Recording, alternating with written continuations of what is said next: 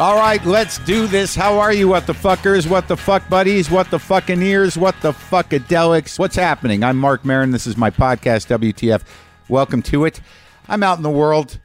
I'm in Chicago, a city that every time I come to, I like more and more. I love this city. I'm in this room in this hotel, looking directly across at this gorgeous old apartment building. I don't know.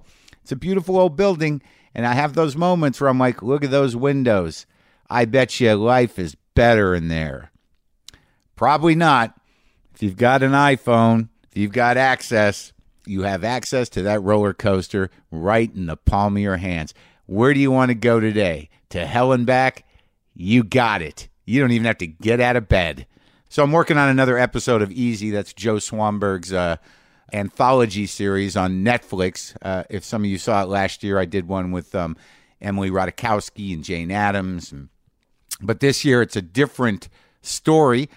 And I'm working with Michaela Watkins. How is she not the best? Jane Addams, again. I'm working with Kate Berlant, the comedian, who I've only met once. We're shooting today. But it's been good. It's been good. I like being here, and the shooting schedule is pretty easy, and it's a great city. I walked around. Jane Addams coerced me, cajoled me, pressured me to buy a pair of Fry boots. Classics. I don't know why in the back of my brain I was like, nah, Fry boots, done, not my thing. And for some reason, if the store is organized nicely enough, if the boutique is doing its job, you will put things on and think, how could I ever have not had these? So that's going to happen. Fry boots are going to happen on my feet. They're happening. They're happening as we speak, the Fry boots. But today on the show, we have AJ Mendez Brooks. You probably know her as AJ Lee. If you are a wrestling fan, that is her name. And many of you know her husband, CM Punk, Phil Brooks.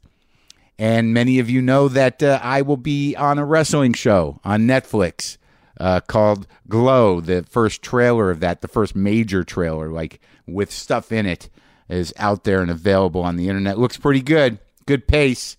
I'm excited about it. And I know it sounds weird for me to say I'm excited about it, like I don't know what's going to happen. I've only seen 5 episodes of the thing.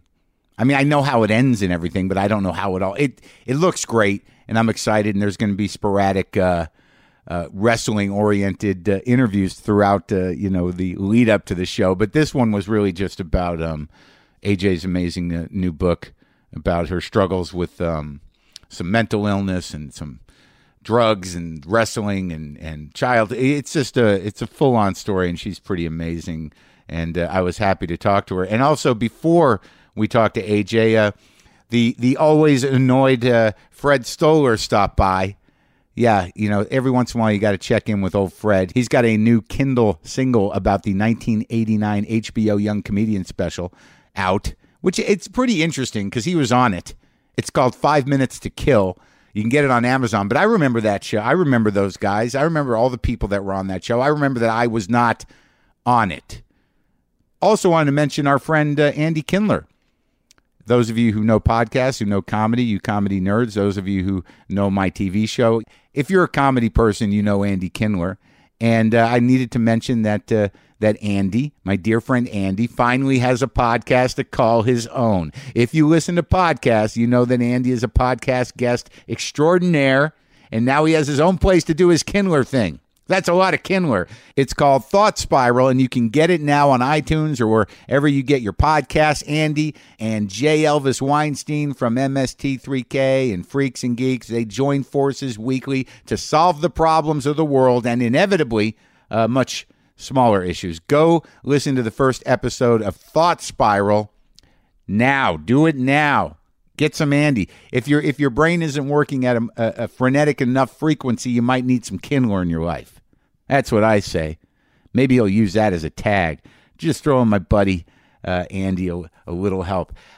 Sometimes when I do this show, I don't know how to help. I don't know what to do. I know I can't see past my own insanity and fury and fear and whatnot. But every once in a while, I get the email. I get the email that just it makes me feel like something. When everything is so overwhelming and operating at such an insane pace, it's just this never-ending shitstorm or tsunami or however you're looking at it, whatever team you're on. I mean, it's a little exhausting, and things get diminished.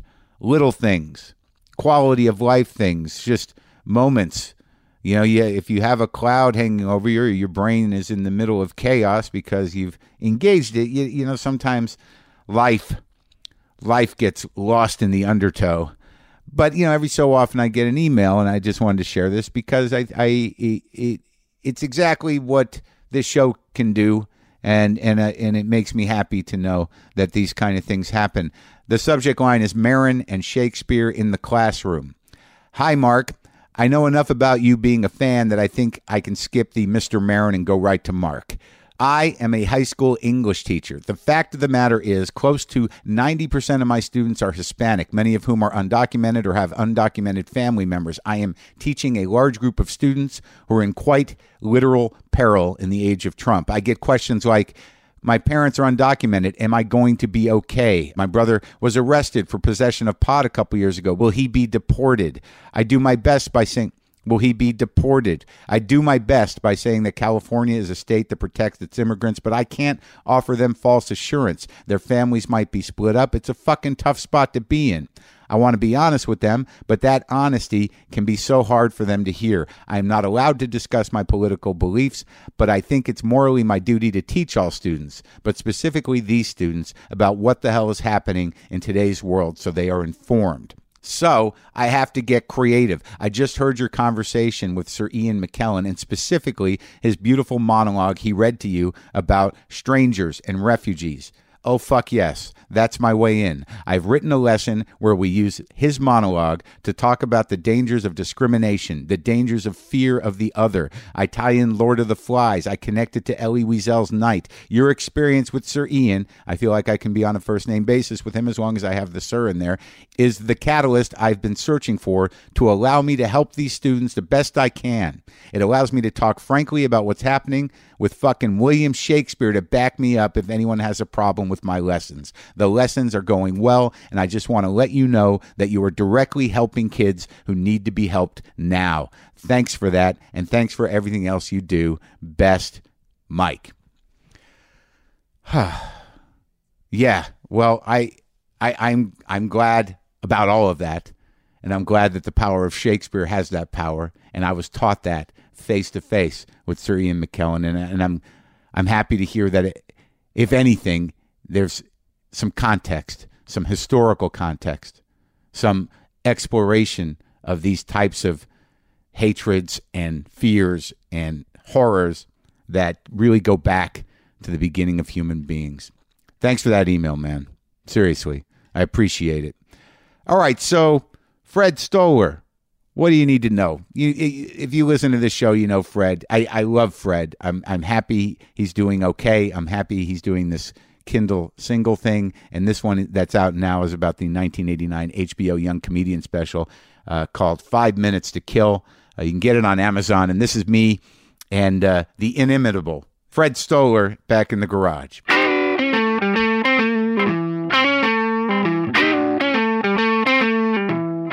Fred. Yes.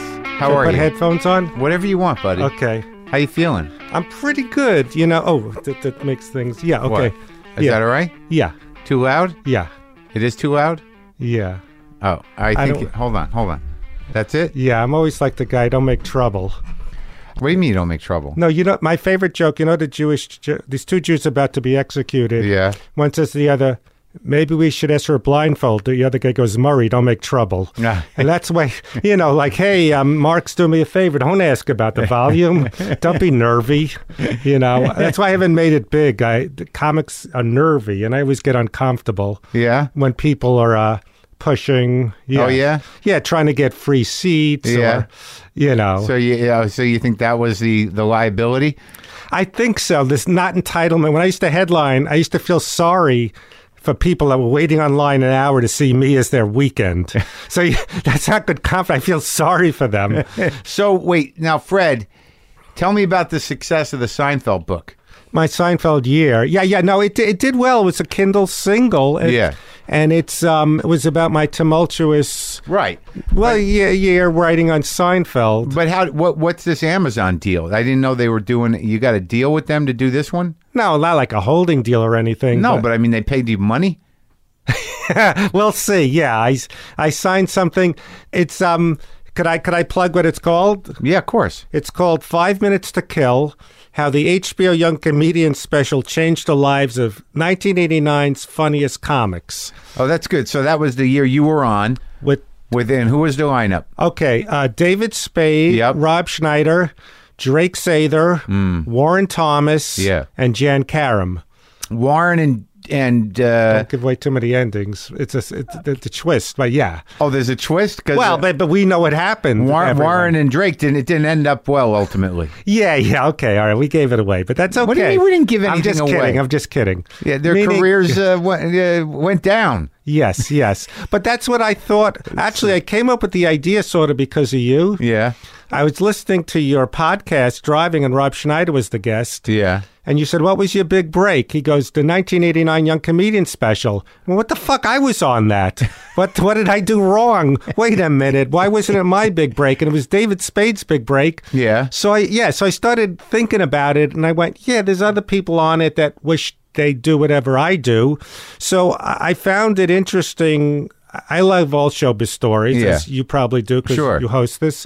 And this one, I think, out of the Young Comedian specials, the six of us, all hopeful, had a very diverse trajectory of careers and lives. Sure. I ran into Jan recently. Mm-hmm. She's still doing it. Right? Yes. Well, yeah. Or she's back. Yes. And I loved Warren.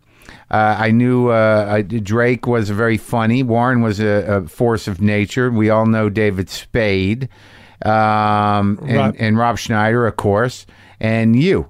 Yes. So basically, it's it's sort of like those. I know you probably don't follow sports, I'm assuming, but it's like those. What happened to the NCAA? 5 of some college and 2 became pros. One's a security guard. One got shot. It's like that kind of story, which I love.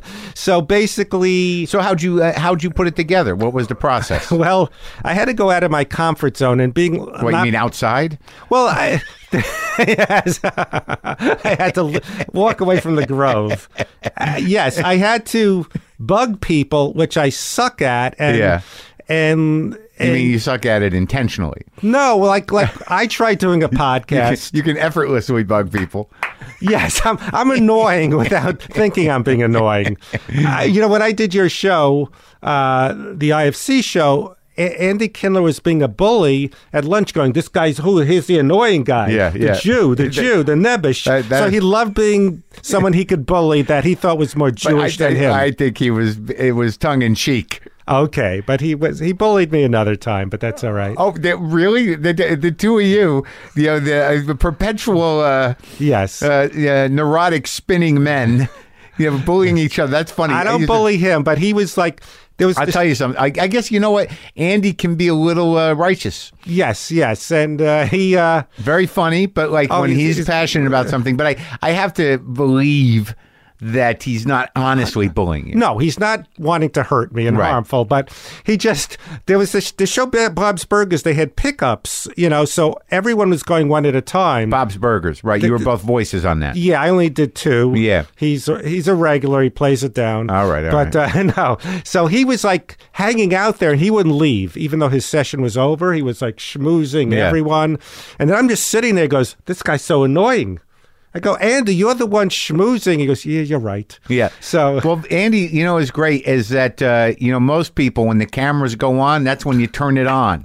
When the cameras go on, Andy turns it off. I did a few episodes of a sitcom with him and Bob Saget. Yeah. And this old character actor was going, guy, you're so annoying. Like they would work, Paramount would have tours coming in, tourists, and they'd be working the crowd. Oh, really? Bob and Andy? And Andy. This one guy, just older, not Jerry Orbach, Jerry... I forgot his name, but he was on The Sopranos. He goes, you too. Like, they cared more about getting laughs from the tourists coming in than in their scenes. Right, yeah. Andy's great with the crew. But, so I had to... I felt like I was a detective. Well, let me just say this before it gets out of hand. I love Andy. Had him on my show many times. Obviously. A very funny man. And he's very aware of everything we're saying here. Yes, right, Andy? yes. He's also a religious listener to this show. Right, Andy? Yes. Right, Andy? Yeah. It must be just terrible. He's sitting there and he can't defend himself. He can't go, oh, listen to the two of you guys doing the thing and the thing. He was at a thing going, Fred, what's your book called? Chapter 1, I'm nervous. Chapter 2, what if they don't like me? Chapter 3, I hope I didn't make a mistake. So he's making. That's pretty good. That's pretty good. He got you pretty solid. He got me. So basically, I had to interview relatives, managers, friends of all these people because this book is. It's only 1/6 of me. So if you find me annoying, there's other showbiz stories. So I found it really fascinating to get out of my head and talk to people. Like who'd you talk to? I talked to family members, like, Drake's kids. Let's go each one. Okay, but all right, there's one I won't mention, right? Because I would take everyone out to eat. I treat them. They're giving me stuff for a book. Right. One of them, I had to take him to Malibu, to Nobu, is it called? Yeah. And first he goes, I'm going to take it easy. I'm just going to get appetizers. Yeah. It was $70. And then he said, I got more information. So I met him at a waffle place. Oh, yeah. And so then he texted someone who set up a big interview. He goes, now it's a real meal at Nobu's, not just the appetizers. You owe me. And this was straight out of a Seinfeld I wrote. I don't know if you know Seinfeld well, the Kenny Bania episode. Right. Where Bruce Smirnoff in real life gave me an Armani suit and wanted a meal for it. Yeah. So he kept saying, I got to save the meal. This doesn't count. Yeah. So this guy... He's a good guy, but this is for your research. Yes, I owe him another meal at Nobu's, he thinks. Oh, yeah? But he was friends of two of them. Oh, okay, so he's a comic. Yes. So I said, you're being a schnurrer. Yeah, this is a Jewish word. Yeah. I go, you're, he said, you got something out of this. I should benefit too. Because of me, you got a big interview. Okay. So now a lot of people, young people under 30, didn't know about these HBO Young Comedian specials. They were very important. They broke Kennison, Dice, Seinfeld. So it was weird just trying to get these interviews and bug people. Did you talk to the people? Did you talk to David Spade? I talked to Schneider at length. David, I got him. Norm had him on speakerphone when Norm would talk with. He would tour with Schneider and Spade. Yeah. So Spade, people they thought the dirt. I'm not going for the pathology with Spade and Schneider. They're the contrast. Yeah. Yeah, the ones. Hey, this is the good stuff. Yeah. So I didn't. What do you mean? The contrast. Meaning, this is the opulent life. Oh, right. These were the guys that that made it big. That have the pools and the mansions and. Well, Spade's pretty open these days. He is. I should have stayed. He gave me stuff. So what? Now, ultimately, the destination of this piece, I imagine, is. What did you find out about yourself in comparison to these people? I mean, because it seems pretty balanced how people ended up in a way. Like, some people, 2 people made it huge and 3 people, for one reason or another, 3 people made it big, made a lot of money, and then a few didn't. Well, I found out, which I'm giving away the ending, but I don't care. No, it's not the ending. But just in general. What'd you find out about yourself? That we're all basically... I learned a lot, even from talking to Drake's kids, about being proud of what you've done. About we're all really the same. Like people are comic. At first, I thought these were the 2, and these are the ones that didn't. But when you find out in depth about everyone, I say frustrate. Some of us have bigger houses, deals. But frustration level, we're all the same. I learned that. And also, there's a lot of other factors that come into managing your talent and to knowing what to do with it and to having opportunities. There's luck. There's persistence. There's genius, and there's just cosmic circumstances. Yeah. Oh, I wanted to ask you. Now, some people thought this was the best. Some would say, no, it was a weak one. A young comedian special. Now, yours? Yeah, because they like the more traditional, but I'm from the era when it's called 5 minutes to kill because you got to kill. And do you think that whole thing I grew up with in comedy, the 5 minute, 6 minute hunk you make it with is gone? Because there are people who are very big comedians, and I go, what was their Carson thing? And now I'm doing the voice. Or what was their young comedian special? So we're not in that era where 5 minute hunks. Nothing has the same traction as it did when there were 3 networks and 1 cable station. Yeah, and in my era, like you're talking the whole country. It was unheard of, except for Carl and for everyone in the world, to do an hour every year. And it was so, you had to really hone those 5 minutes. Yeah, I don't know. Like, I don't know if that's necessarily true. Like, it seems to me that, I mean, for it to become a thing, like I think Louis sort of made it a thing. You got to do a new hour every year, and Chris Rock as well. But if you look at the guys who put out a lot of comedy records, there were plenty of guys that were doing a new hour or so, every year or two. Gaffigan, yeah. No, but even before that, like guys who did, the old comedy records. Like those comedy records were at least 35, 40 minutes, right? Cheech and Chong, Bill Cosby, Steve Martin, Richard Pryor, all those guys that had put out multiple records. Now there's about probably 30, 40, or 50 comics that have hours every year that aren't that big, but you know what I mean? No, I know, because they need to generate, because I think audiences are less tolerant. I mean, I think one of the reasons a lot of guys went down from the 80s was they never changed their hour. Or and because they were trained, or me included, in that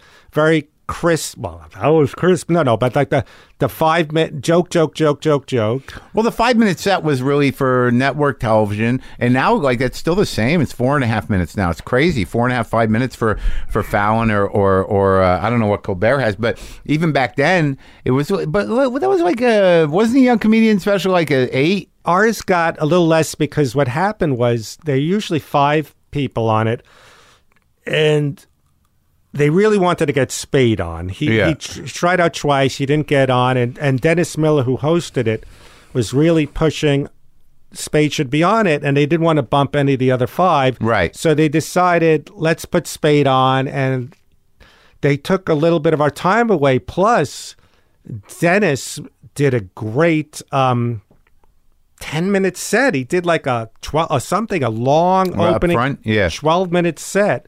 Very solid. So did you talk to him? No, I don't. I should have. Yeah, I wasn't nervy. Yeah, I kind of. Yeah, I felt. I learned from listening to the tapes why I don't do a podcast anymore. Because I'm an asshole interrupting people, and I'd listen to go, fucking Fred, stop interrupting them. You're interviewing them. Let them talk. Do you say that out loud? Did I say it out loud? During the interview, do you say, Fred, stop talking? No, when I'd re-listen to them and transcribe them. And you're saying that as you listen? Yeah, I if I was self-aware, some of them, I couldn't hear it because one woman wanted to go to a Korean steak thing where you sizzle it right there. And I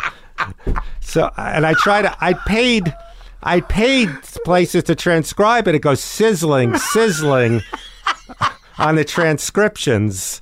No, it does. Yes, it was going sizzle, and so I wasted money paying for transcriptions.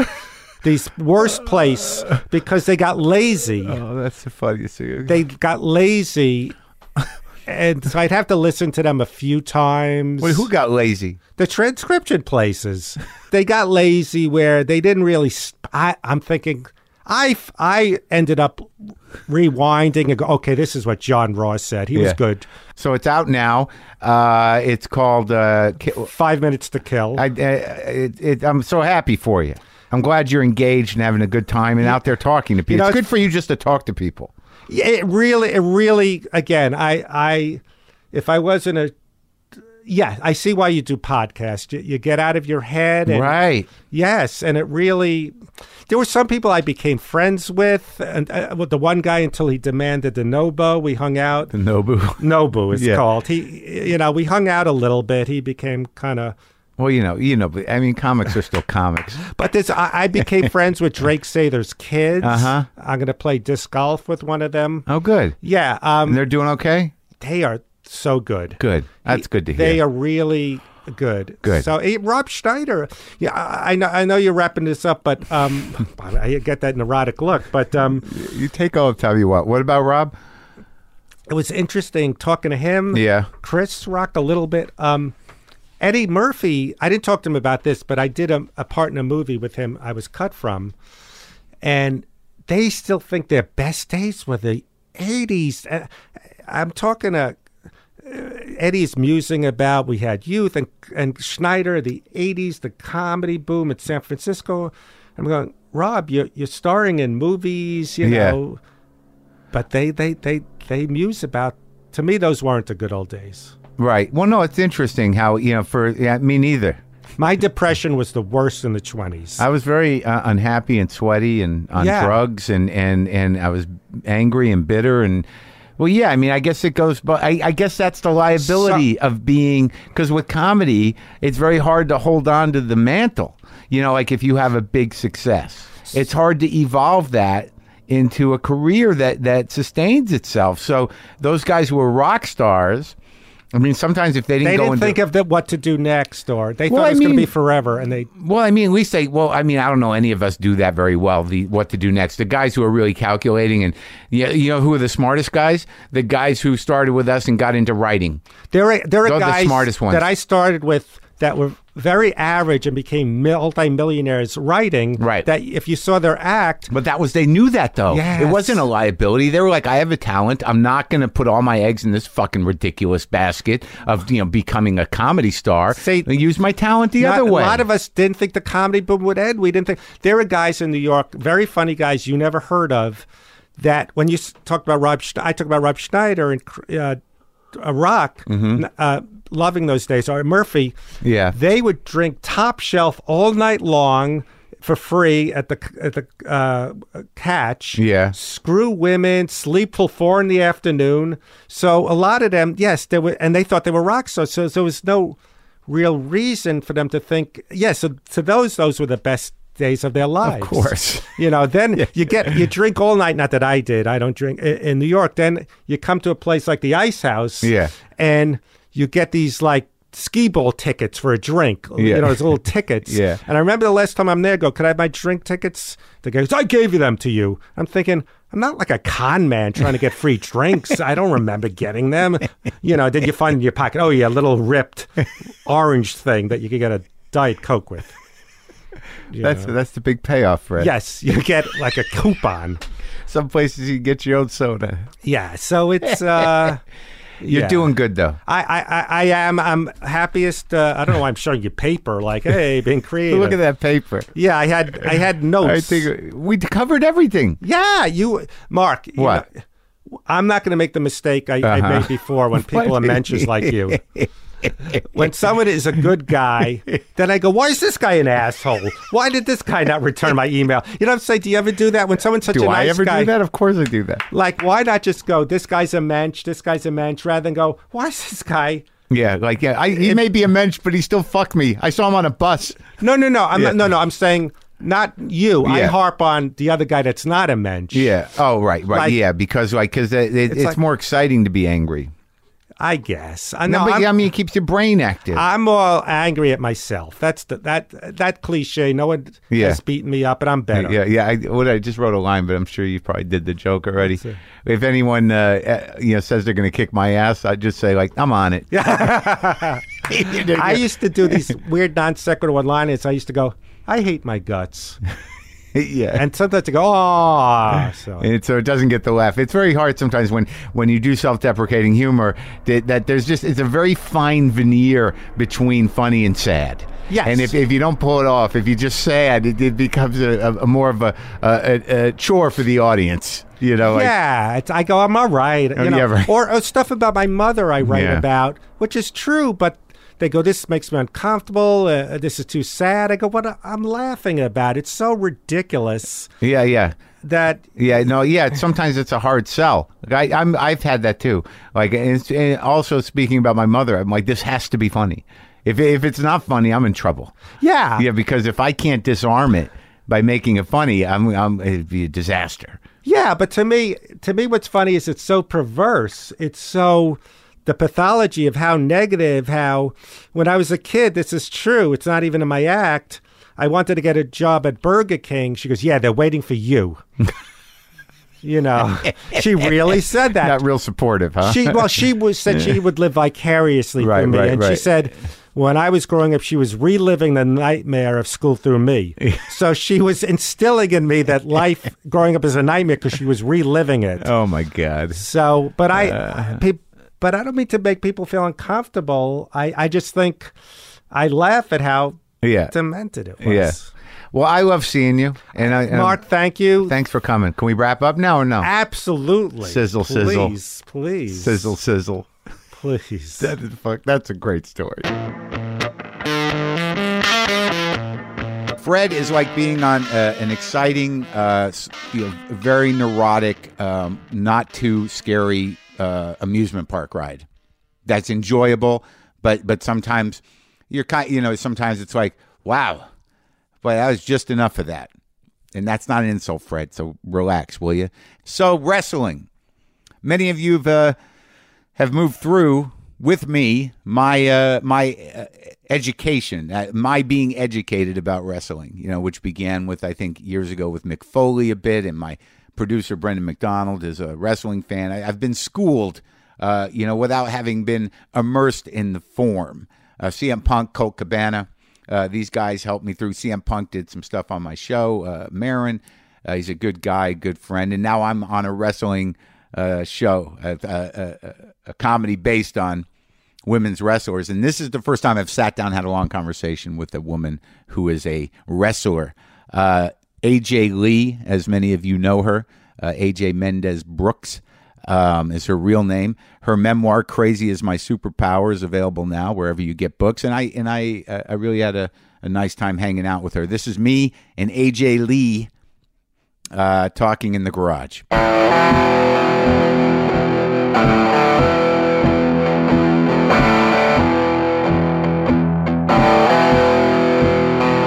you want to move over so I can see you? Yeah, that might be helpful. Well, I had two people in here. I didn't get it around to. I rarely have two people. Who did you have?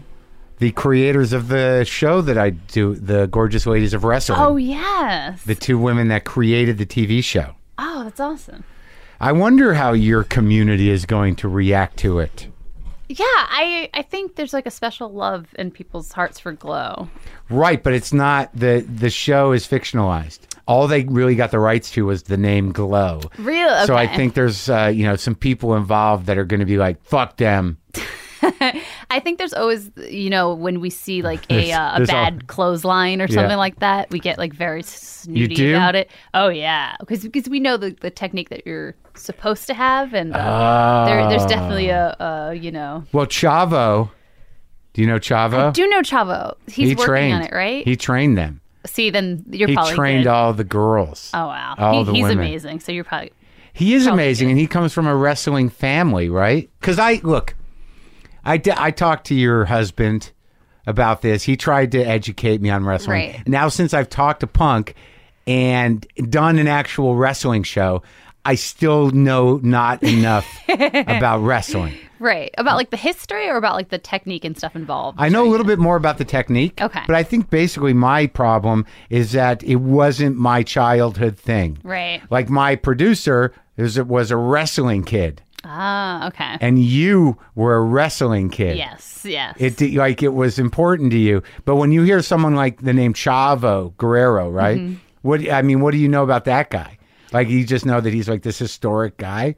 For if like in the industry, you know him as like a pure wrestler. Like there's some people who are just so talented, like they are just like they are wrestling, kind of personified. Yeah. And so him and his entire family. When I heard that he was going to be like teaching, right? Like that makes sense. Like that's the kind of person you want to learn from, for sure. Like there's sort of this sort of old-timey road show of wrestling that's been going on for like 100 years. Right. And that, WWE is the sort of the utmost amplification of those concepts. Right. And because it did start in the carnivals. Right. So, yeah.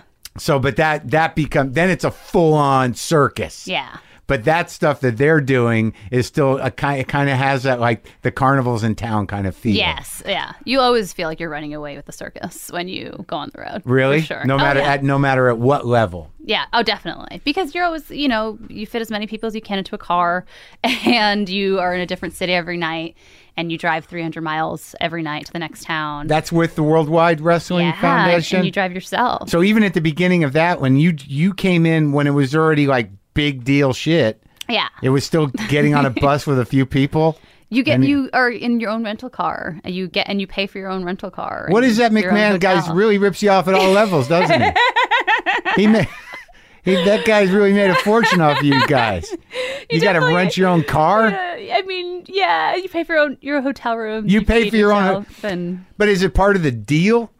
Yeah, because you're technically like independent contractors. Right. Okay, so you get an all-in deal and you got to cover your car. Yeah, but you can't work anywhere else, so you're technically not that independent of a contractor. But you get paid well if you know how to negotiate. I don't know why I'm acting so surprised. I just did a tour. I'm in the middle of one. I rent cars where I go, and sometimes you'll drive the 4 hours as opposed to fly them, because why fly? Yeah. When you can drive. Yes, always drive instead of flying. It's just such a soul suck to like go through the airport. And it's actually sort of it's sort of a soul enhancer to drive. Yeah. It's like meditative. Time. Yeah. Unless you're doing it at like 3 a.m. and it's just like you and another girl in a car and you're like, I hope I don't die tonight. Then that's a little rough. This is not the night to die. But you won the championship 3 times? Yes. Now, are you retired? I am retired now. Yeah, I've been retired for the 2 years it took me to finish this whole book. So yeah. Because the thing about the book, outside of it being a memoir, it sort of serves also as there's a little bit of cautionary tale. There's a little self-help to it. And there's a transcendence of, tremendous struggle, both mentally and professionally. Yes. And advice.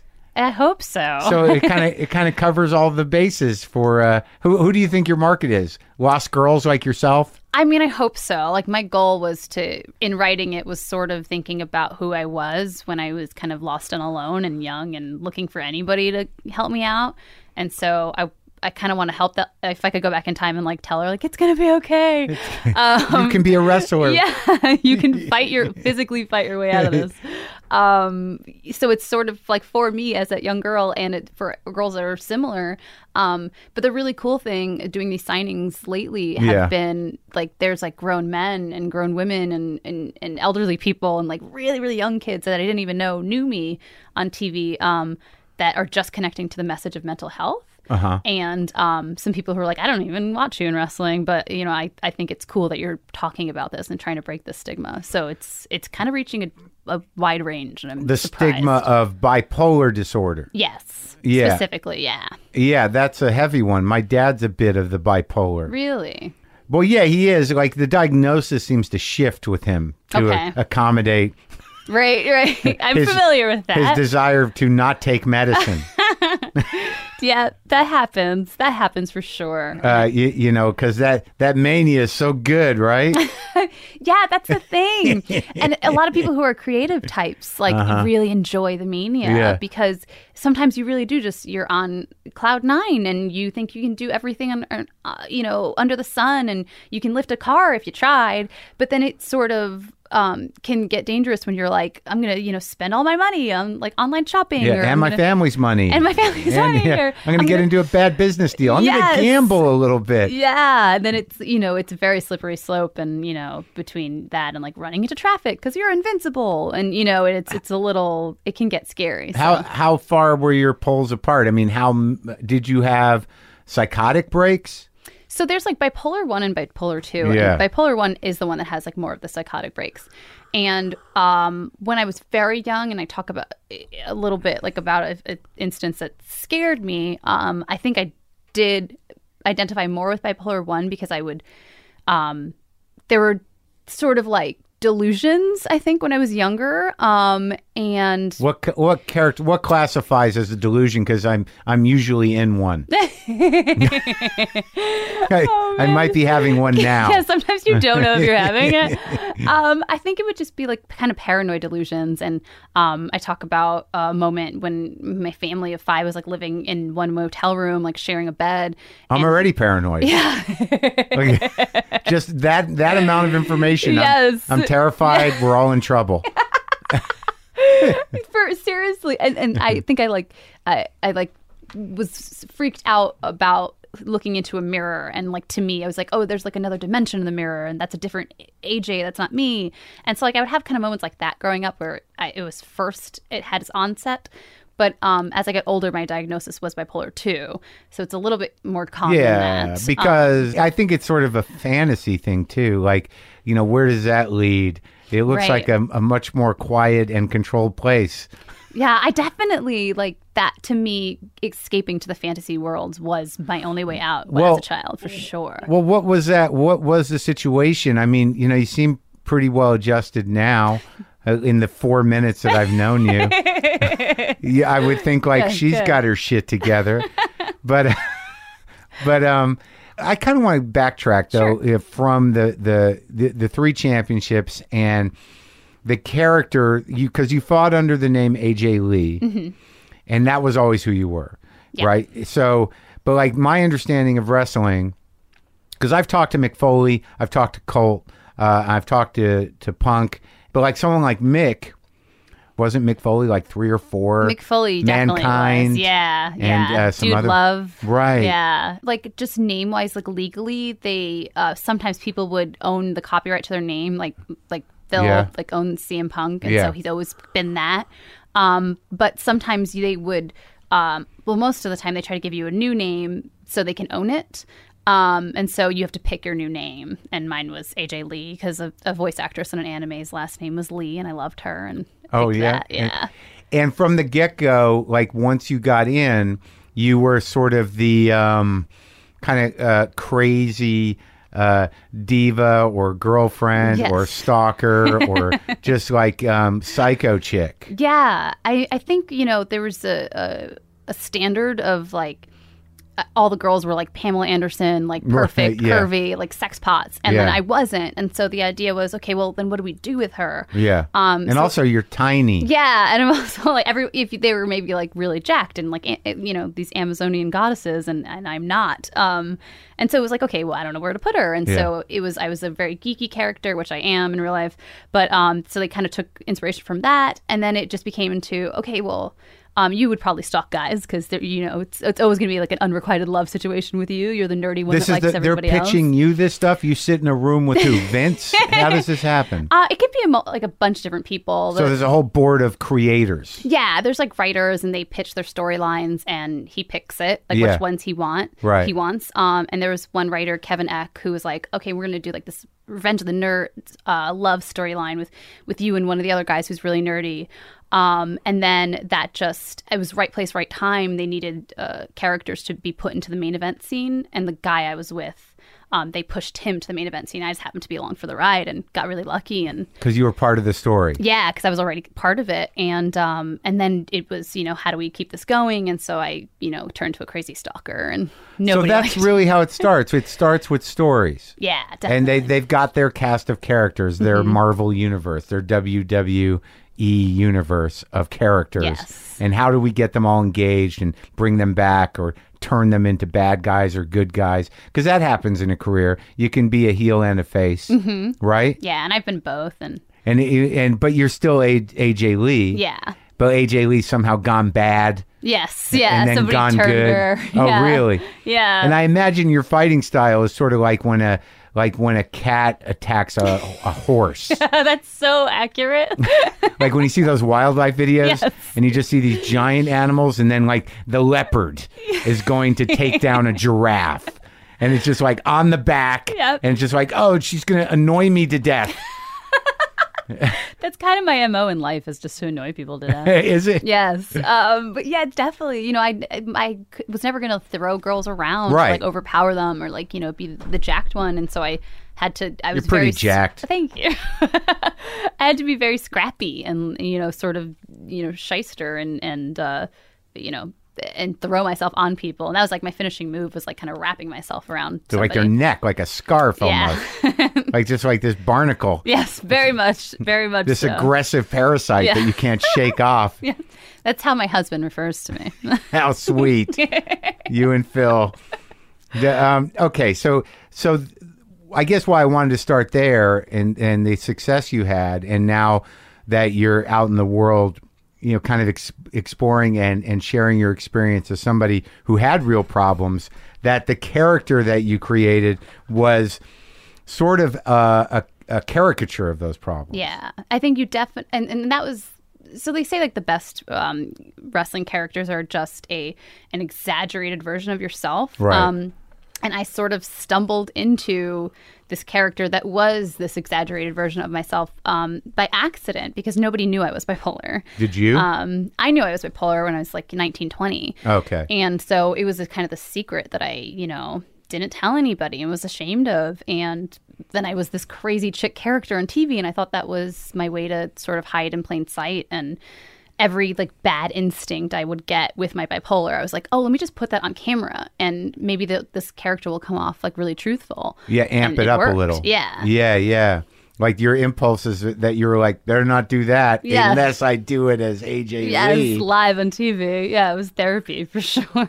That's inactive too, and exhausting. Exercise always good. Yes, definitely. All right, so now going back, how were you in a family? There's 4 kids? 3 kids. 3 kids. Giant dog. And 2 parents. Yes. That were together. Mm-hmm. Now, how do you end up in a hotel room? I mean, what was the story? Where are you from? So we lived in New Jersey, sort of all over New Jersey. Really? What parts? I'm from New Jersey. Northern New Jersey, like Hudson County. I'm from Morris County, kind of. Oh, really? So you're not too far. Pompton Lakes. My mother's from Pompton Lakes, and my dad's from Jersey City. City? I lived in Jersey City. Where's your family from? They're from Puerto Rico. Both your parents? Yeah. Were born in Puerto Rico? I think they were born in New York, but their family's born in Puerto Rico, and they live in Puerto Rico now. So what was the story with the old man? What was he up to? So my parents just had like odd jobs, they never really had a solid career path. And so we just became sort of gypsies. And my dad was like a mechanic or a security guard or, a bellhop or whatever he could really. Trying to get by. Yeah. And so that made us, kind of go from place to place and get evicted like more than 20 times and so not live in a motel. Not having money, not managing money. Right, exactly. A tall order. Yeah. How are you the youngest, oldest? I'm the youngest, but I call myself the mom. Oh, really? Yes. How'd the other ones turn out? They're good. I mean, like they're both married and they, but I think I still feel like the caretaker of everyone. So there was chaos? Definitely. Yeah. I mean, my parents had kids when they were like 16, 15. And really? Yeah. So they were kids raising kids. And I don't know why I always say really like that. Like, why wouldn't I believe you? I think it's like, wow. That's. What if the answer was like, no, not really? No, I knew it. I knew it. So your mom was 15? My dad was 15. My mom was 16 when they started having kids.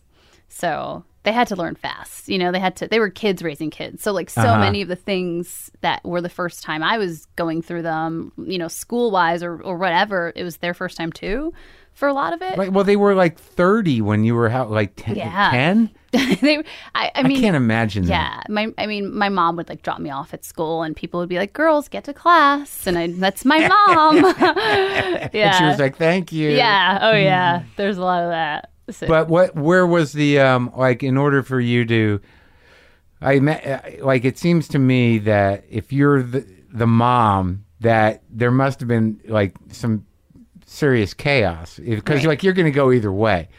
Like if you're the kid of alcoholism or insanity, either you're going to be insane or you're going to be the one. I can make it better. Everything's going to be good. Yeah, definitely. You were that one. I was definitely the one that stressed the most. I think everyone was like, we'll be fine, and I was like, okay, we're not going to be fine. We have to fix this. I will fix this now. And I was like 8, Yeah. So I definitely went through my phase of being insane and breaking and, going to absolute rock bottom, and then kind of had to... When you were a kid? Yeah. I mean, it's teens. But where does it come from? What were they up to? What was your parents doing? So my mother was undiagnosed bipolar for, as long as I can remember, but got diagnosed at around 30-something, maybe. And then medicated or no? And then medicated. She's medicated now. She stay on it? Yeah, thank God. But it took a while. To get it right? To get it right, it does take a while, definitely to find the right formula. And it took a while for her to just get the treatment. Now, when you were growing up, how did that manifest itself before diagnosis? I mean, what was her behavior like before you knew what it was? It must have been just like, what was the deal? In bed for a long time? Or there are definitely days like that. But I always say that like bipolar disorder takes who you are and it kind of distorts it into something sort of like dark and twisted. And that's not you, but it comes from a core of something that is you. And so... I was like the youngest one, and like I was always sick. And so because she worried about me so much, I became like the object of like her aggression. And we had a very You were the one draining her. Yeah. And it was a weird, unhealthy relationship where she was just very like emotionally and physically abusive toward me in a weird way to try to protect me and like fix me. Right. So I wouldn't become her. And really? She was aware of that? I think so. It was very much, I look like her. I look just like her. Because sometimes it's that they're so self-involved that if you're feeling bad and they're feeling good, they take it as some sort of attack. They it's like, why do you got to be feeling shitty on my good day? Right. Or vice versa. If you're happy and they're sad, they're like, make fuck you sad too. Yeah. Because I think that's I grew up with some of that. That's a narcissistic thing. And I think the bipolars have a little of that. Yeah. That it's about their needs right then. Mm-hmm. Right? And that's the hard thing. Like, I think it's hard for the person who is bipolar, but it's so hard for the people around them who are trying to just live with that, especially unmedicated. What's the old man doing? He is trying to get by, and he's drinking, and and I think like they kind of just would spend money that was supposed to be on rent on other things. Partying. And and I never really blame. When I was younger, I was angry at it. As I got older, I was like, okay, they didn't have childhood, so they were like, okay, now we can have fun, and and so I think we were the parents to them. You didn't, I know, yeah. We'd like get everyone to bed on time. They can't. Were they any good at discipline or making decisions or doing any of that stuff? Oh gosh, I mean. My parents were terrible at it. They'd be like, I'd ask them if I could go somewhere, and my mom would be like, do you want me to say no? Oh, my God. I'm like, wait, I thought you were in charge. Oh, man. I think it was a long time where they were too strict. And it was, like they wanted to kind of keep us pure and like untainted by the world for as long as possible, and to like how do they do that when they're moving from hotel room exactly to New Jersey place over and over again? And when I'm you're in like the around drug dealers and they were hanging out the house. Yeah, they were around. I stabbed someone. What? Yes. There's a story in the book about somebody that was like in that circle that knew my dad and was in that sort of drug circle and came to the house looking for him and looking for money, and I had to stab him through a window. Really? Yeah, well, your dad wasn't home? No one's home. They left me on Christmas Eve. Where'd you get him? In the hand. Oh. Did it get him away? Yeah. And the cops came, and my pit bull was going crazy. You had a pit bull when you were a kid? Yeah. He was a little How old were you? Gosh, at the time, 13, 14 maybe. You had a pit bull and a knife. Yeah. And those were your babysitters. Yes. Those are Puerto Rican babysitters. You got the dog. There's the knife. Yeah. We'll be home later. Yep.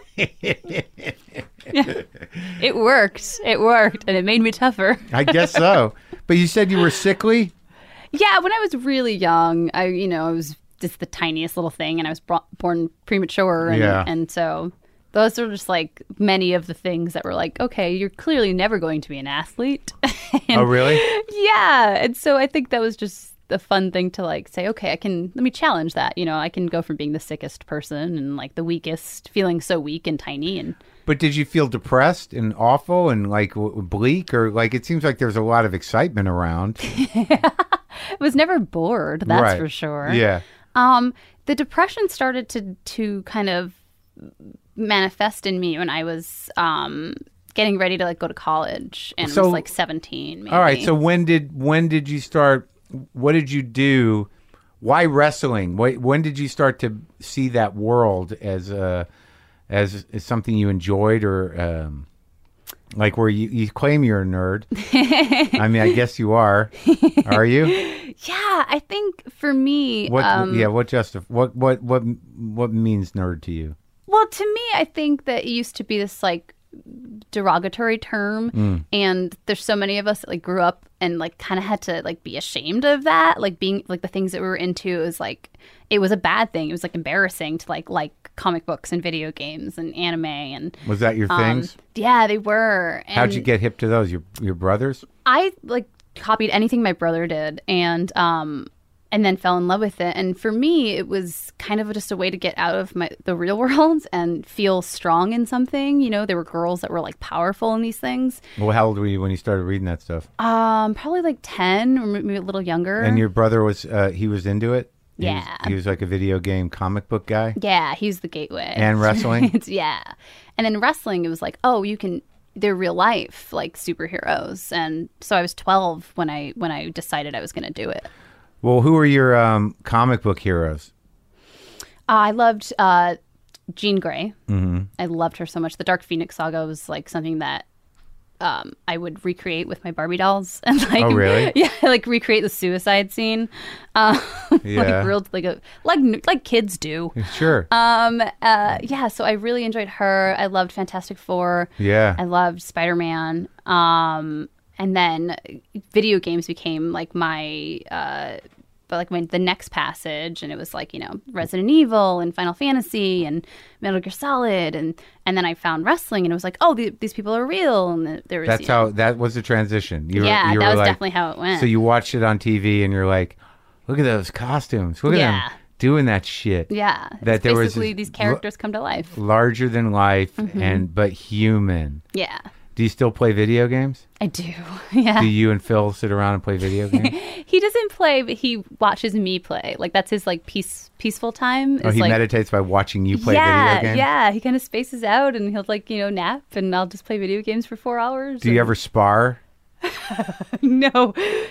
He will, like, randomly in the street, like, pick me up and, like, take advantage of how tiny I am. Yeah, and throw me over his shoulder. You never wrestled?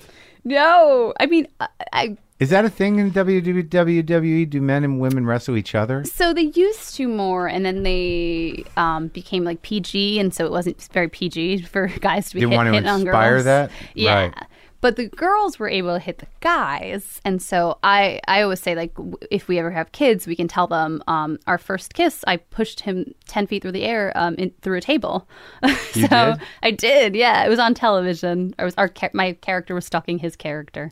Okay. And then our first kiss, I, like, forced a kiss on him and then threw him through a table. Were you together at that time? No, we got together years after that. But we were friends. Yeah. Yeah. From the place. Yeah. Yeah, everybody knew each other in the little world of wrestling. Yeah. All you freaks and gypsies. Yeah. All right, so you find that you decide at some point when you're 10 or so that it's possible to be a comic book character. Right. Yeah, exactly. Now, what do you start to do? Do you start dressing up? I mean, I definitely broke furniture. Like, I tried to, like, do flips and stuff onto a bed that was like a futon, so it was just wood on the bottom, and broke that. So now you're destroying hotel rooms. Yes. I thought it was like a way to, if I was getting, like, hit at home or put through, like, the ringer. Were you? Yeah. And who was hitting who? My mother was, like, the more physical one. And so in my twisted little child's head, I was like, okay, this is practice for wrestling. Yeah. It's making me physically tougher. So, well, that's not unhealthy. I guess it's one way to get out of it. Well, it's a coping mechanism. Yeah, definitely.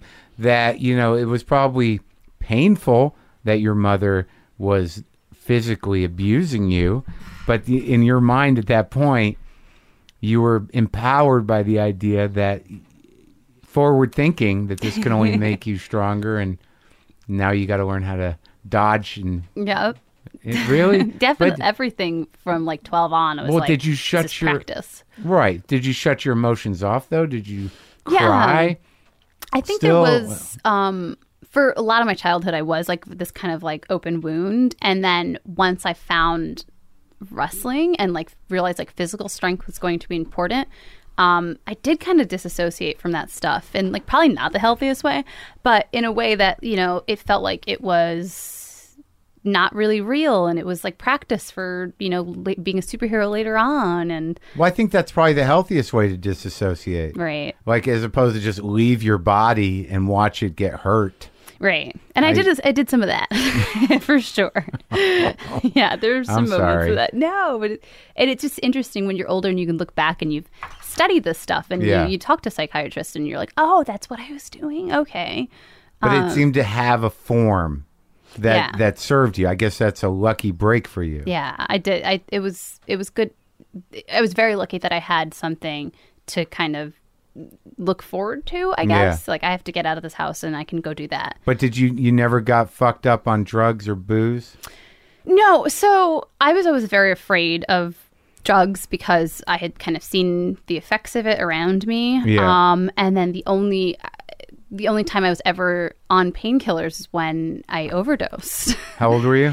19 or 20, 21. So you were in college?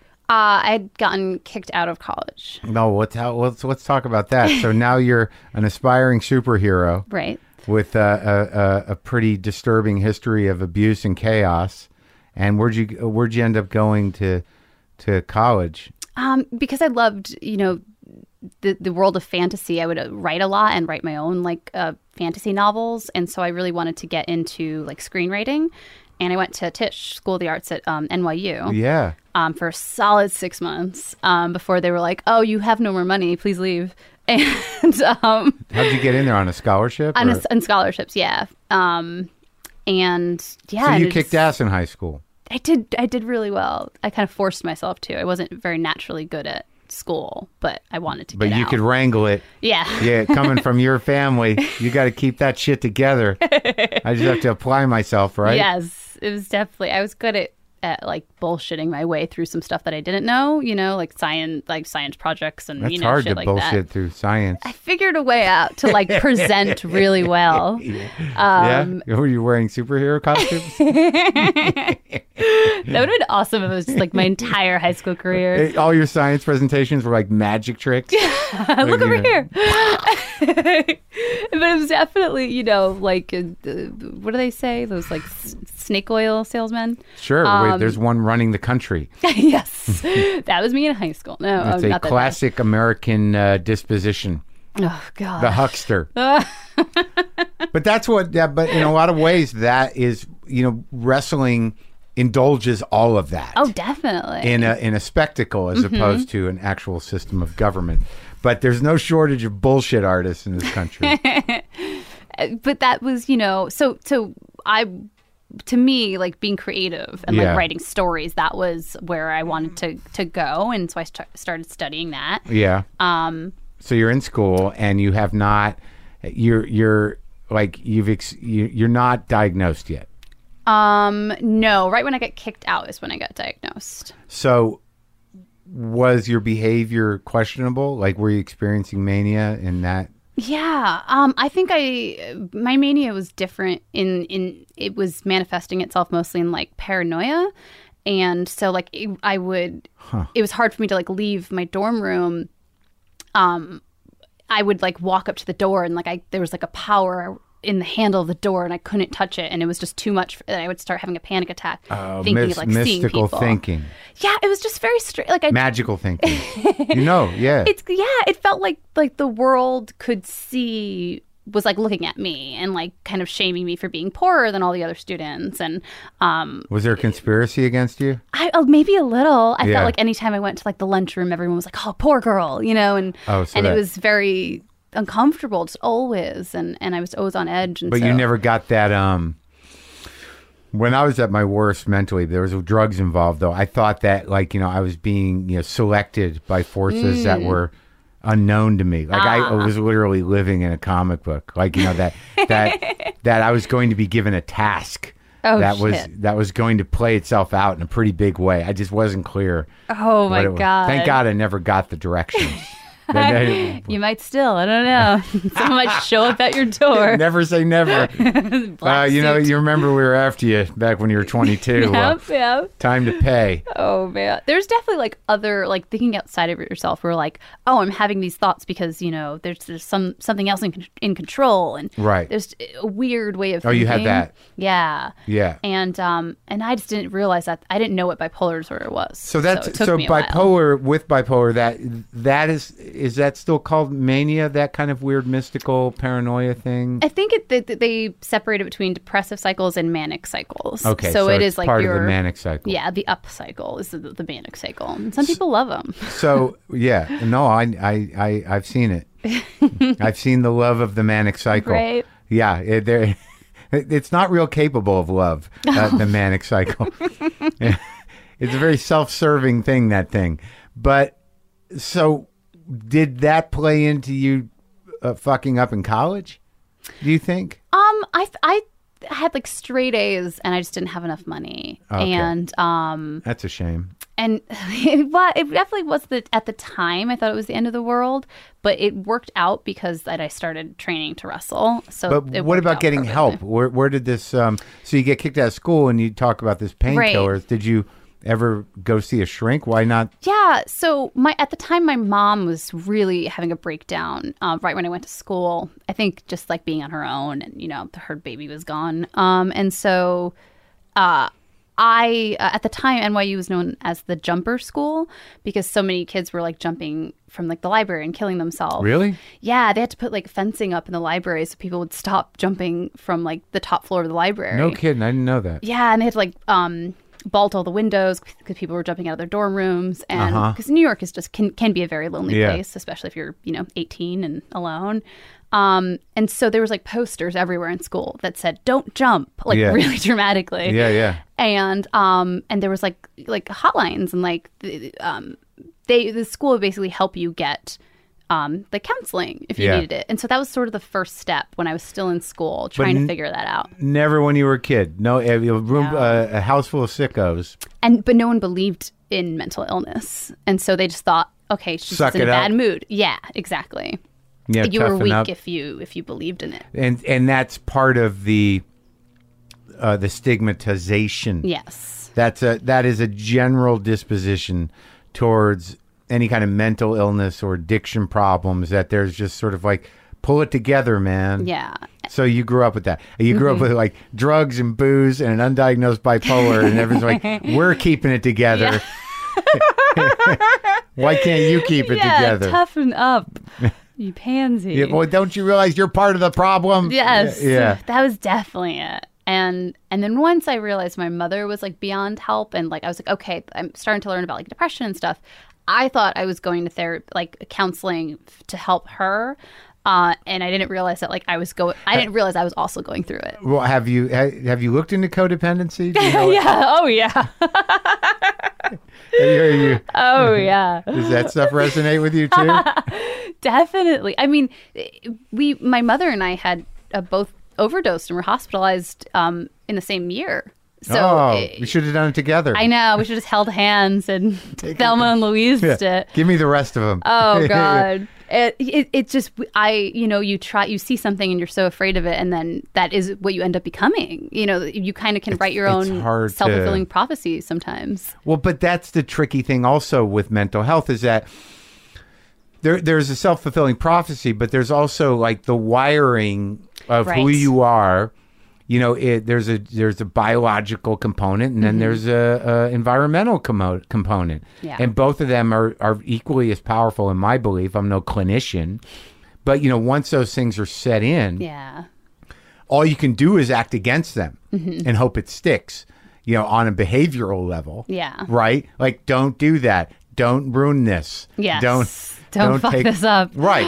Yeah. Like, so you have to have that self-talk, but the biological component, the chemical component, it's harder to identify, right? Definitely. So when you say you overdose, I mean, what led up to the pills? Why were you taking them? What? I had just started, I'd got kicked out of school and I was going to see, it was sort of this like perfect storm. I got kicked out of school. I started wrestling training. I broke my foot. Where do you start wrestling training? Where do you say, like, I'm ready for my outfit? So I got really lucky and there happened to be a school maybe a mile away from where my apartment was. In New York? In New Jersey. Where was this now? This was in Union City, New Jersey. Okay. Like there was a wrestling school. Yeah. Like a clown college?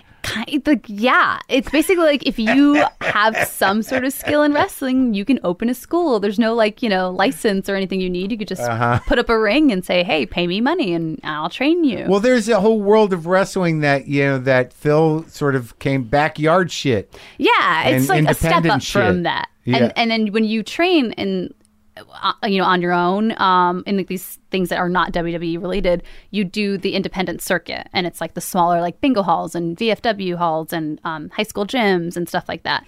Right. That's the old school kind of like meat and potatoes. Yeah. Wrestling circuit. Not getting paid. There's like 6 people in the crowd, and you just do it for the experience. It's sort of a little what you see in The Wrestler, the film. Right. And there is definitely a feel of like it being a little bit hokier, a little bit more of like exactly what we saw when we were growing up. Yeah. Like a callback to that, like the Macho Man days when you are on the indies. It's definitely more of that. And it's a little bit of an awakening, a rude awakening when you get onto the main roster and you're like, oh, they don't do it that way. But it seems like those older ones, there's more blood. Oh my God. Yeah. That's definitely a thing that they like cut out just because it was PG. But like I remember being in developmental and like my tooth went through my face and I was bleeding everywhere and I was like, this is the coolest thing. This is like what I used to watch. Yeah. Like, I thought it was the coolest thing. Yeah, because I remember those wrestling magazines when I was a kid. I'm older than you. I'm 53, but I'd go down to the drugstore to get my mom cigarettes and they have those pro wrestling magazines. And every week on the cover was just some guy covered in fucking blood and another guy holding his head. Oh my God. It was crazy. And I was like, I don't know how or why I did not gravitate towards that. Then I was just sort of like, what the fuck? It was always like next to the true crime magazines. There were true crime magazines where you just saw a corpse. Oh God. No, but not like graphic. But then there'd be the wrestling magazines, just like bloody guys with blonde hair.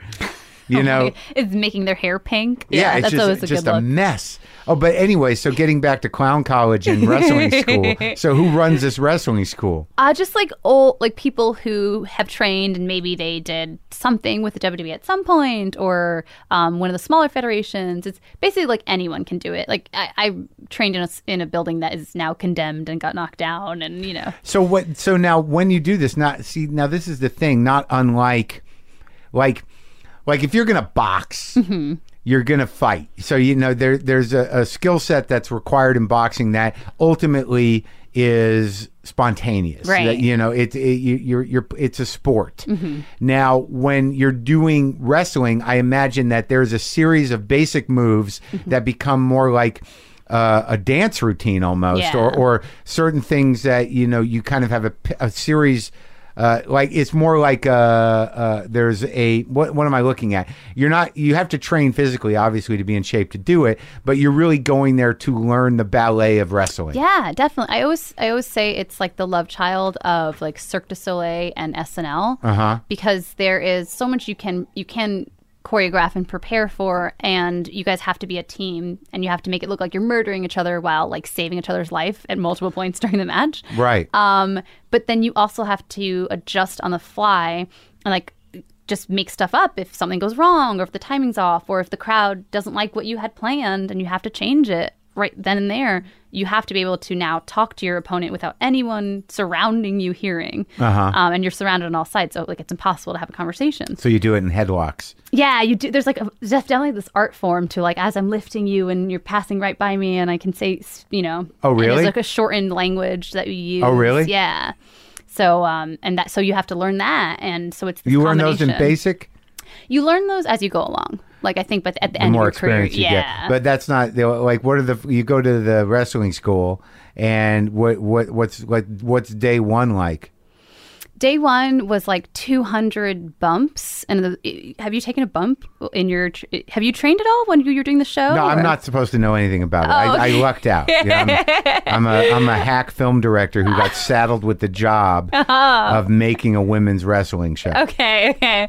So a bump is like, if you've seen the matches, it's when you fall on your back and like you basically... I saw them do it. Okay. Yeah. So it's basically a way that you hit the ground maybe like 30 times in one match, but you make the loudest noise you can make so it looks like your body's like breaking, but you protect your head and your spine and your hips, and it's a way to like so that's lesson one, falling. Yes, lesson one really is falling, right? Yeah. Because that's the basis of everything in wrestling is just falling down. So now when you went to this school after NYU, after you're going to be a screenwriter, right? This was your real dream.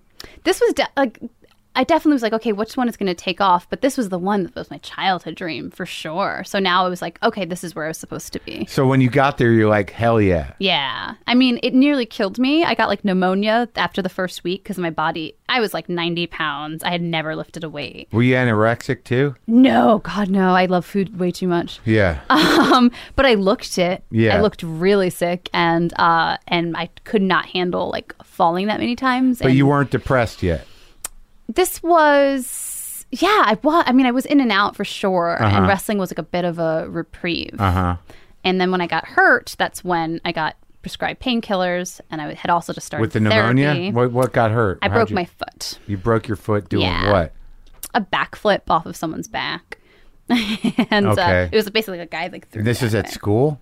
At the wrestling school? Yeah. So you're already down. You're out for the season. Yeah, it's out for a little while. And they gave you what, oxys? Well, I always make sure I never like tell people the formula because I don't want people to try it themselves. But you were prescribed a painkiller. You were prescribed a painkiller for your foot. Yeah. You're not feeling great. Yeah. And I just happened to get hit with a depressive cycle at the exact same time. And I had antidepressants also. And where'd you get those from the NYU doctor? I started there like a counselor through school, and then I started going on my own to a psychiatrist and a therapist. And so I had that, and I was afraid of it, and had it in a drawer, and didn't look at it. So you had the diagnosis. Yeah. No, I was diagnosed as depressed, not bipolar. Yeah. So they're giving you the standard Prozac-y, whatever. Yeah. And the problem is when you're bipolar, you cannot take antidepressants. It just makes it 10 times worse. Right. Because it doesn't, like my understanding, or it used to be the thinking was you had to, do something to level the baseline of the depression and then start to bring the poles together, something like that. Yeah, it's basically that you have to find that balance, but antidepressants just shoot you through the roof, and that's... Certain ones, right? Yeah. And so it's complete opposite of what you need. And so what it ends up doing is making you way more depressed. And it was just kind of the perfect storm of waking up one day in a really deep depressive cycle and not realizing I was in it, and just saying, oh, I'm in a lot of pain, let's make this pain go away. I don't always know what depression is for myself. So, because like if you have bipolar 2 or you're dysthymic, which I've been diagnosed as both, it's sort of like, it's just the way your brain works. So you're like, doesn't everyone full of dread? Right. Doesn't everybody see how bleak it is? Yeah. I mean, so it's now hard to identify. I know the difference now because it's been 10 years of like therapy and medicine and everything. But and now I'm like, oh, it's just a depressive cycle. But at the time I was like, oh, the world is ending. Well, what characterized that? I mean, what was the feeling exactly? So for me, physically, it was like there was like I felt heavier, and I would like wake up and just feel like I was like covered in like a lead blanket, and there was a cloud over my head, and I couldn't taste food, and I couldn't sleep, and it was just like, oh, I'm completely broken. Like, and I didn't have an answer for that at the time. I was told it was depression. Yeah. And so I just was like, okay, maybe how do I make the depression go away? This bottle. And I it was just the same day, and I got this like splitting headache, and I was just having this weird depressive cycle, and I made the wrong choice and ended up overdosing. But it was a choice. You were like, I'm going to do myself in. So I like to, like when I talk about it now, I do say it's like it was my suicide attempt. Yeah. But in the moment, and I think for so many people, it's shades of gray. You just want to make a pain stop, and you don't know sometimes you're not in control, and you're just doing what feels right to make you feel better right there in the moment, and maybe you don't care if you live or die. That's different. And it's a little different because you don't really know in the moment. Right. And so in the book, I try to say, like, I didn't know at the time if it was a suicide. Like, I call it that now, but at the time I wasn't sure. But I thought they should have treated it like it was a suicide attempt, and they didn't. That you were in so much existential pain. Yeah. And then also on top of it, physical pain, that you got sloppy. Yeah, definitely. And I just said, okay, this will make me feel better. And, the hospital was just like, okay, you accidentally overdosed on these painkillers. Well, how'd you get, what happened? Did you call the fucking No, so ambulance? I got really lucky. I was living with my sister at the time, and I can't even like remember taking everything, but I took everything and was just like kind of like throwing up on myself, like laying on the floor in the living room. My sister came home and just threw me in her car and took me to the hospital, and they, saved my life. And pump your stomach? Yeah, the whole shebang, where I just remember waking up and I had track marks on my arms from everything that had been stuck into my arms. And it was just these black lines, and it was just like my shame lines of like, oh, look what you did to yourself. Uh-huh. And so that was my wake-up call into like getting a proper diagnosis, because I realized, okay, it's not depression. I didn't react well. Something's wrong here. And my mom had was also diagnosed with depression accidentally, mistakenly, and then was just diagnosed with bipolar disorder. So I realized, okay, that's me too. Yeah, it does travel, right? Yeah, it's definitely genetic. All right, so now you get the proper diagnosis, and now they start trying the pills. Yeah. Let's see which ones work. Mm-hmm. If you start slurring your speech or you can't wake up, it might not be the right dosage. Yeah. And that's what scares people, because it feels like an uphill battle to like find your right dosage. But like once you get past that, like sometimes it can be 6 months for people. Sometimes it can be 2 months. Sometimes it's maybe longer. I don't know. For me, it was just the right amount of time where like I could get through it. And first, your foot's healing. Yes. And you feel like a robot sometimes, and then you feel like maybe it's not, it's too much for you, but you find the right combination of like the right medicine for you, the particular brand, dosage, all that stuff. And then the other stuff too, like working out really helped me, like getting endorphins into my system. Just having like a job, having a purpose helped me. Well, when did you get that gig? So you're getting on medicine, you're balancing out the medicine, you're doing the wrestling school, but when did, what was the audition process for WW? What was it, F at that time? I think it just turned, it was WWE, for a couple of years at that point. So they would have a camp every year. And if you were on the independent circuit, you could like pay them to try out. But you were doing the independent circuit. I was doing the independent circuit. So you went to school for how many years? Wrestling school 2.5 years. And then you started professional wrestling. Mm-hmm. Like pretty much simultaneously. You train and you try to do shows. Right. So you meet people and it's sort of like, can I get on that ticket kind of deal? Kind of like comedy. Like you're like, is there a space? Is there like, do you want to do a fight with me? Is that what you said? Yeah. Is there a girl did you need a girl for the show? Because those are very rare, to have girls on the show. And so yeah, you definitely just kind of wheel and deal and you don't get paid anything, but it's just you get experience. Yeah. And you get to try shit out. Yes. See, that's where you get to make your mistakes and nobody really sees it. Except a room full of whatever comes. Like 6 people. Oh, really? Oh, yeah. Sometimes that many. Yeah. I didn't mean that, but like only that many. Yeah, yeah. So it's a lot like comedy. Yeah. And it's, I think those are like the character building years for sure. But you're not really worried about story as much as you are just the practical moves. Yeah, it's really just not being afraid in front of a crowd of 6 people, but just like performing, and not really, just getting like the basics out there when it's like scary and the pressure's on. So how much had you done by the time you went to the camp? I had not much. I probably only had like 20 matches under my belt, maybe less than. And paid to try out, and everyone in the indies is like, oh, it's just a ripoff. They just want your money. It's, who says, give me money and I'll let you try out.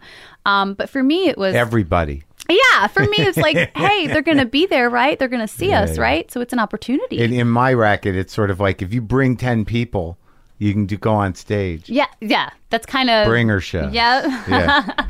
That's sort of what, you have to invest in yourself, ultimately. Yeah. And so that's what it felt like. And I saved for a whole year. I missed the first one, saved money for a whole year, and then paid to try out and got signed.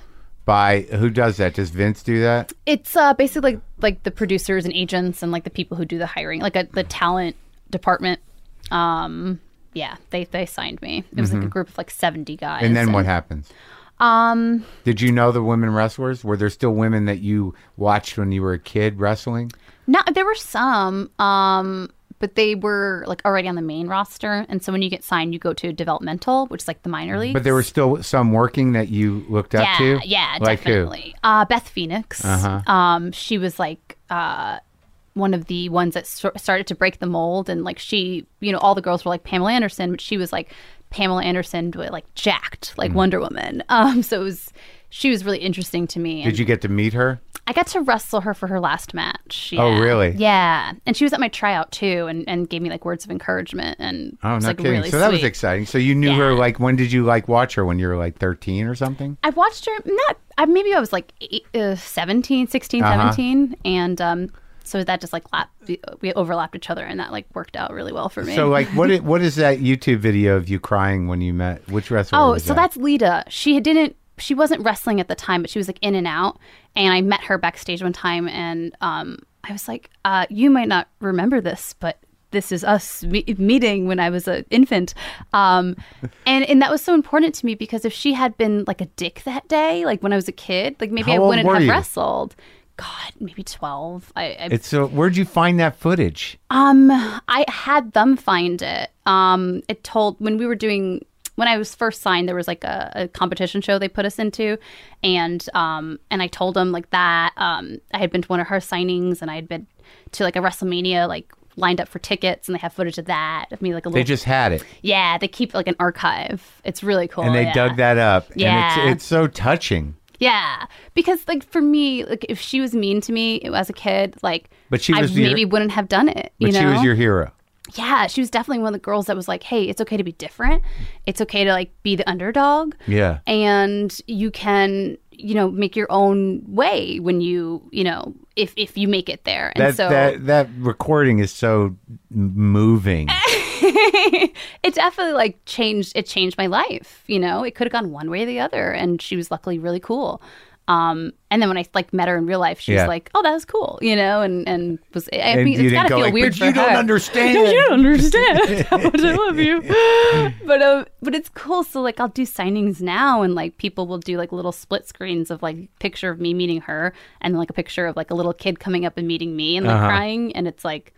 It blows my mind. Like, you hope that this keeps going. Yeah. So how long did it take for you to get from what's the entry level stage? It was FCW at the time, so it's like a developmental. And when did you cross over in the big leagues? It was like 2.5 years in developmental, which is longer than And what do you do normal. in developmental? You just train every single day, and like all day long. You just watch tape. You go to the gym. You do like little shows that kind of reminiscent of the indies. Well, were you now because of your size and your weight? Were you developing a style? Were you conscious of that? Because it seems that whatever your signature moves were, they were completely relative to tactics that you had to employ to make the winning convincing. Yeah. It was wasn't there like a I was going to precedent for that? powerbomb anybody. No, it was. I think like a lot of the time it'd be hard because people would be like, well, I wouldn't, if she hit me, I wouldn't fall because she's so tiny. And then it's like, okay, well, if I threw you against the ropes, you probably wouldn't run right back at me. Like there's a suspension of disbelief in wrestling. No, I get that, but still like but you have to find stuff that makes it believable. And for me, that was flying at people like a spider monkey. That's all I could do. What did you know the day you figured that out, or was it a natural evolution? I think it was in like training school in like the indies when I realized, I'm not strong enough to lift people. Everyone's bigger than me. I have to figure out a different way to kind of be like the scrappy one in case if I ever do want to like, believably win a match. Yeah. So it was just like flying at people and doing more aerial stuff or just like sneaky underhanded stuff or submission moves where I could wrap around them. Right. Yeah. Yeah. And did you choke people out? From their shoulders? I did have some submission ones that were like sleeper holds and stuff like that. Yeah. Like they couldn't get you off and then it started to happen? Yeah. I gotta watch more wrestling. Were you aware of the Glow Girls? It's a little bit before my time, but we were all, especially in developmental, the girls in our group, we had watched the documentary about them together, and that was sort of like a bonding experience, and just to see what it had been for women at one point. The first wave of that. Yeah. So that was really cool. Like that's just a different world.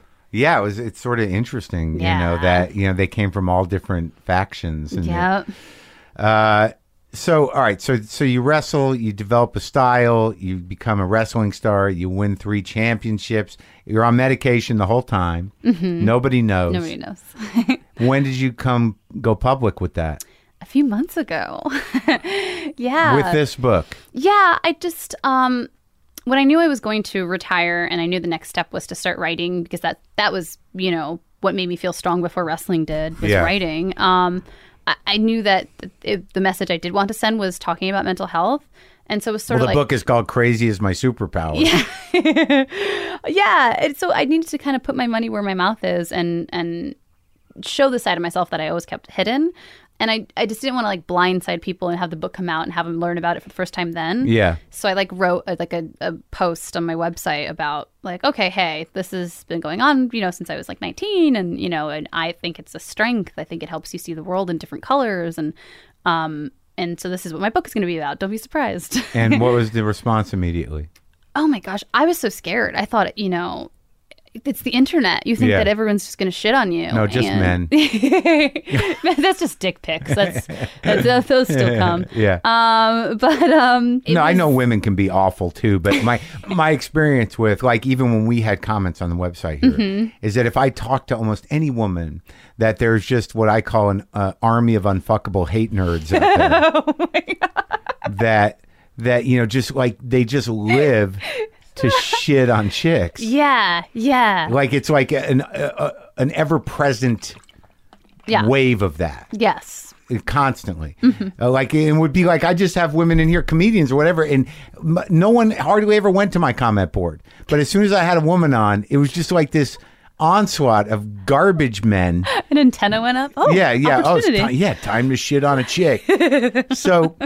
But I know women are can be pretty vicious, but that was not the predominant reaction. Right. Yeah. Surprisingly. And the coolest part of it was like people I had known for years, people who were like really close friends, were like, were either saying, I love someone who is bipolar and I've never talked about it, or I am bipolar and I've never talked about it, or I have depression and I've never talked about it. And so like it sort of opened up, like people that have been ashamed to talk about it are now like, okay, now I can go to AJ and talk about it. And that's like the coolest thing in the world to me, because that's all I wanted to come out of writing this book. Yeah. And yeah, man, you offer sort of suggestions to that. I think what it really comes is people get isolated within themselves, so they're out in the world, feeling like they're, fucked up and alone, and they have to hide all this stuff. But, you're able to sort of show that it really makes you a unique individual, not necessarily that if you treat your illness, that all those things that make you unique can be proactive. Yes, definitely. To me, I think that like the world only talks about mental illness when it's too late, when either someone's like killed themselves or has had a breakdown, or there's some sort of like drama and salaciousness involved, and so people are like don't want to be associated with it in that way. And so for me, I think like the first step is just like finding someone to talk about it to, accepting it and like treating it, because my life didn't start until I started treating it. And then the whole world opened up. But also to realize that like it's not this like curse. It can be a gift. It is, and it's treatable. They call it a superpower. Yeah, and it's treatable. You can harness it and live every day healthily. And really, there is always help available if you look for it. Definitely. There are people out there that will want to help you, friends or family. And if it's not, there's medical professionals. There's options. There's so many options. Yeah. And there's, free options. Yes. It's just that you don't have to be isolated with it. Now, what is your experience with, other people in wrestling? Because not like comedy is sort of a bunch of misfit people. And like, as I look through the book, I started to think like, is wrestling sort of a bunch of kind of weird, unique individuals that don't fit into regular society as well? Oh, yeah. I mean, what kind of group of people is like, oh, I want to wear spandex and like fight crime. I guess it's a stupid question. No, it's not. But it's definitely like you have to be so peculiar to say, I'm going to do this. I'm going to be like the closest thing to a real life superhero. Yeah. There's either something in you that, wants to feel safe or wants to feel strong and never did. Or you want to, just feel like the good guy, or there's definitely something a little broken in all of us, I think. Yeah, right. And then the beautiful thing about that world, no matter how exploitive it might be on a business level, is that it does function as a community. Yeah, and that's the cool thing, is that like you better get along, because you're on the road 300 days a year and 5 days a week and all of these hours spent together. Like, you have to become a family or it's just miserable. Right. Yeah. Now, and the thing about Phil or Punk is that, now, did you really steal him from another wrestler, or was that just a script? No. Okay, so I stalked him. In real life? That's a real life? No. In the show, I stalked him and like 3 other guys at the same time. And I think I like broke one guy's heart and went to another guy. In the show? In the show. In real life, we were friends for a really long time. And then then we dated and got married really fast. We get married in like 4 or 5 months. Not as dramatic as the show. No. Well, yeah, I'm glad you're doing what you're doing. The book's great. You seem good. Say hi to Phil for me. I will. You feel all right about this? Yeah, definitely. I'm sure he'll listen. We listen to you all the time on our car rides. He knows all this. He knows. Yeah, he's over it. No, he's really cute and been supportive and like been watching every interview I have. And oh, good. Yeah, so he'll definitely tune into this. And tell him to be careful, for Christ's sake. I know. Oh, gosh. I know. Yeah, I want to talk to him in a year when he realizes this real fighting business was some unresolved childhood bullshit. Oh, I think he would say like his life just with like a Puerto Rican girl from New Jersey is more dangerous, his everyday life. Okay. So. All right. Well, thanks for talking. Thank you.